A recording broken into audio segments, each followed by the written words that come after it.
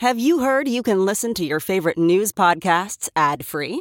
Good news. With Amazon Music, you have access to the largest catalog of ad-free top podcasts included with your Prime membership. To start listening, download the Amazon Music app for free or go to amazon.com/ad-free news podcasts. That's amazon.com/ad-free news podcasts to catch up on the latest episodes without the ads.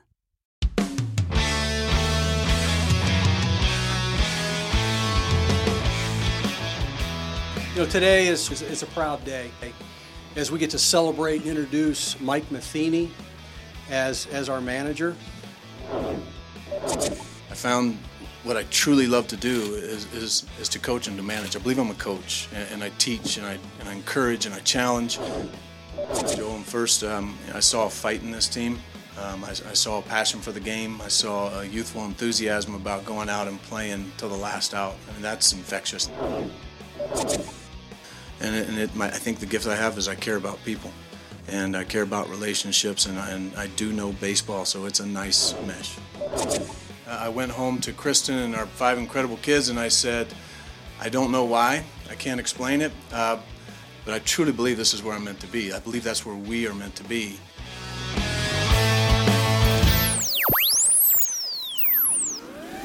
All right, you ready? Let's go. From Fox 4 News in Kansas City. Are we rolling? Are we on? Hello? I'm Nick Vassos. This is Signal Hill.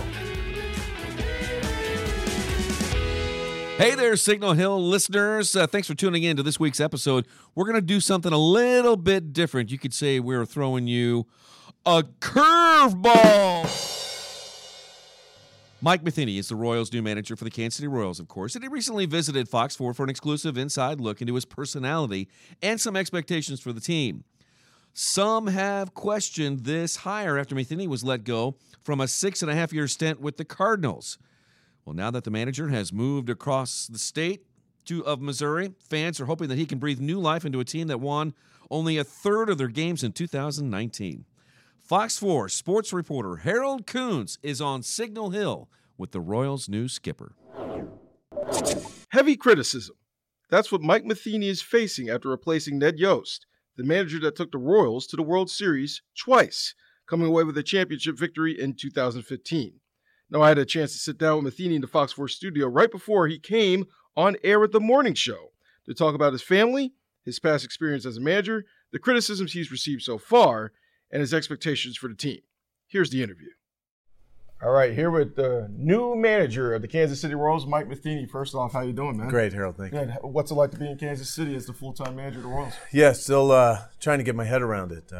Been just able to be around the organization here for the last year, and it was obvious early on this was a special place. Always loved being in this city as a visitor, and Kauffman Stadium was always a great atmosphere. You could just see the fans' passion. So all that led to a lot of positives in my mind, but not knowing that today or yesterday would actually happen to where get this position, this privilege of trying to help this team get to where we want to be again. Now, you're a manager, but you also had to manage 5 kids. What was that like for you? And they're all athletes, too. Yeah, I think we take a lot of pride in the fact that we've kind of got to the process of effectively releasing them now. So all 5 are out of the house. We are empty nesters. The youngest at Missouri State is a freshman. My wife did an amazing job because in our business, it's just we're on the road. We're gone a lot. She served as dad and mom a lot, and the kids just so proud of each of them individually different. They do their own thing. All of them kind of followed in the athletic world, but I think it taught them some great things that are preparing them to be just effective members of our community. One of the things that got me curious enough was the fact that you went through a media consultant in terms of all the adjustments you made getting to this point. What did you learn from the media consultant, and how did you feel you were so bad with us? Or not, maybe not bad, but just a little difficult time with us to the point where now you feel like you're ready to go with it? Well, I don't even know if it was bad relationships as much as how can I do this more effectively, and just to always keep in mind, as I'll be telling the players and reminding everybody in uniform, that there are so many people behind the scenes that are helping to promote what this brand stands for, and I feel we've been entrusted with the future of this game, and so oftentimes I think we get distracted by maybe some of the personal interaction that you forget that we're speaking to the masses and we're speaking to what makes this game go, and that's the fan base. And so I just wanted to bring somebody in from the outside, take a 30,000-foot view and say, hey, help me understand. A lot of times in our game you don't go through official training to be handling the media and to be a face and to be a voice of the organization. And so why not just let's go back to the beginning. What do you see? Break me down. I'm told I don't smile enough, so I'm trying to smile. I'm the happiest person you've ever met. Just when I get in between the lines, when I'm in the dugout, I feel like I got a job to do. It's hard to mix the smiling in there, but anyway, I just know there's a lot of different things that I can do to make this relationship better within the media that I think in my mind will then be translated to our end users, which is our fans. All right, let's talk about the team. There's a lot of young talent developing, especially in the minor leagues. You spend a lot of time with them. What did you learn from those guys that are developing to try to be major leaguers, and also some of the talent that they have now, guys like Whit Merrifield, Jorge Soler? You have a lot of pieces to build around. Yeah, it was great. Got to talk to almost all the guys last night, and the excitement. And we're always going to focus on what's here right now, and there's some great talent here, guys that are just starting to show the world how good they are, and I believe there's another level for them. I'm trying not to put too much pressure on a lot of these guys in the minor leagues, but I want to tell you this: there's plenty to be excited about. It is a legit crop of talent without trying to push these guys too quick. I think what the core looks like, any additions you can make, find guys that come in and find a good home here and help this team win. And in the meanwhile, we're going to trust the organization and the plan they have for some of these younger players, but we're not far away from seeing some of that talent here. I know a lot of times part of your job as manager is to kind of take away from the outside world, kind of deflect on it and focus on the field. But for you, the outside world sometimes is saying that there's maybe a little bit of criticism of you and the hire here. What do you have to say to the fan base that you are a better manager and the right manager for the job? No, there wasn't a little criticism. There was a lot. And, I've come to grips. I'm not unlike most people, and you want to try to win people over. You want to be appreciated for what you do. But you also understand, and I've had it explained, that polarizing. I think what's polarizing is a position. And it's just the fact of the matter, and it's a position that it's leadership. It really is. It's a baseball, yes, to a certain extent, but it's leadership and it's people.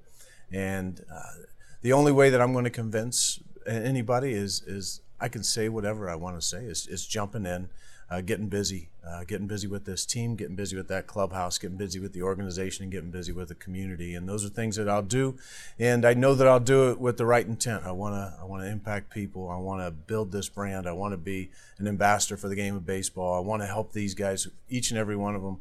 I want them to get to where they want to be, and even help them see something beyond that. I know that's my motive.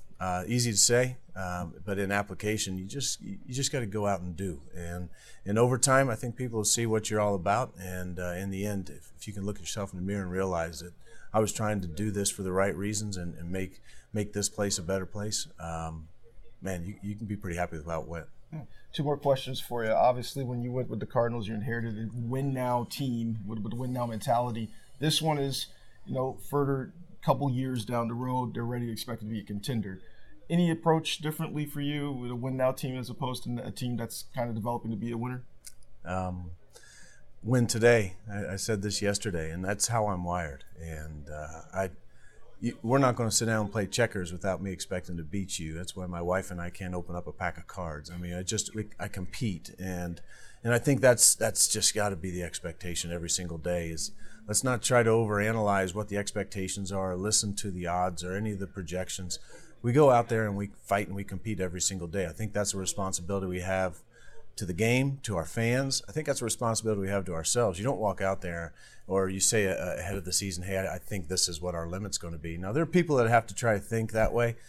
Fortunately, down in the clubhouse, we don't. What we think about is how can we put the pieces in place to help get these guys individually, do the work, do the preparation. Let's learn. Let's take all that we can, the data, and give ourselves a competitive edge, and go out and fight and compete. And then after that, we know that we've covered what we can cover, and I think the results will speak for themselves. Got to get you out of this. Kansas City, you were in St. Louis, now you're on the other side of the state. this is the better part, right? You know, Yeah. better barbecue, better better buildings, better everything, right? Well, I'm learning quickly. Yeah. What barbecue place you gotta tell me? Like Joe's. All right. Yeah. You said it here. Got it. Mike Matheny's a fan of Joe's. Mike, appreciate it, man. All right, here. Thank you.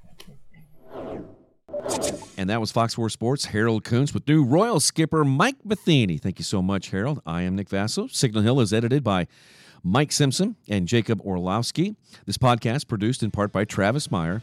We want you to subscribe to Signal Hill wherever you get your podcasts.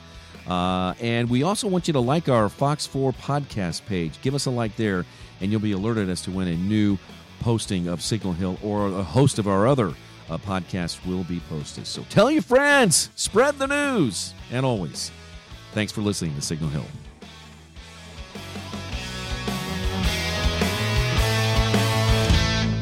Look around. You can find cars like these on AutoTrader, like that car riding your tail. Or if you're tailgating right now, all those cars doubling as kitchens and living rooms are on AutoTrader too. Are you working out and listening to this ad at the same time? Well, multitasking pro, cars like the ones in the gym parking lot are for sale on AutoTrader. New cars, used cars, electric cars, maybe even flying cars. Okay, no flying cars, but as soon as they get invented, they'll be on AutoTrader. Just you wait. AutoTrader.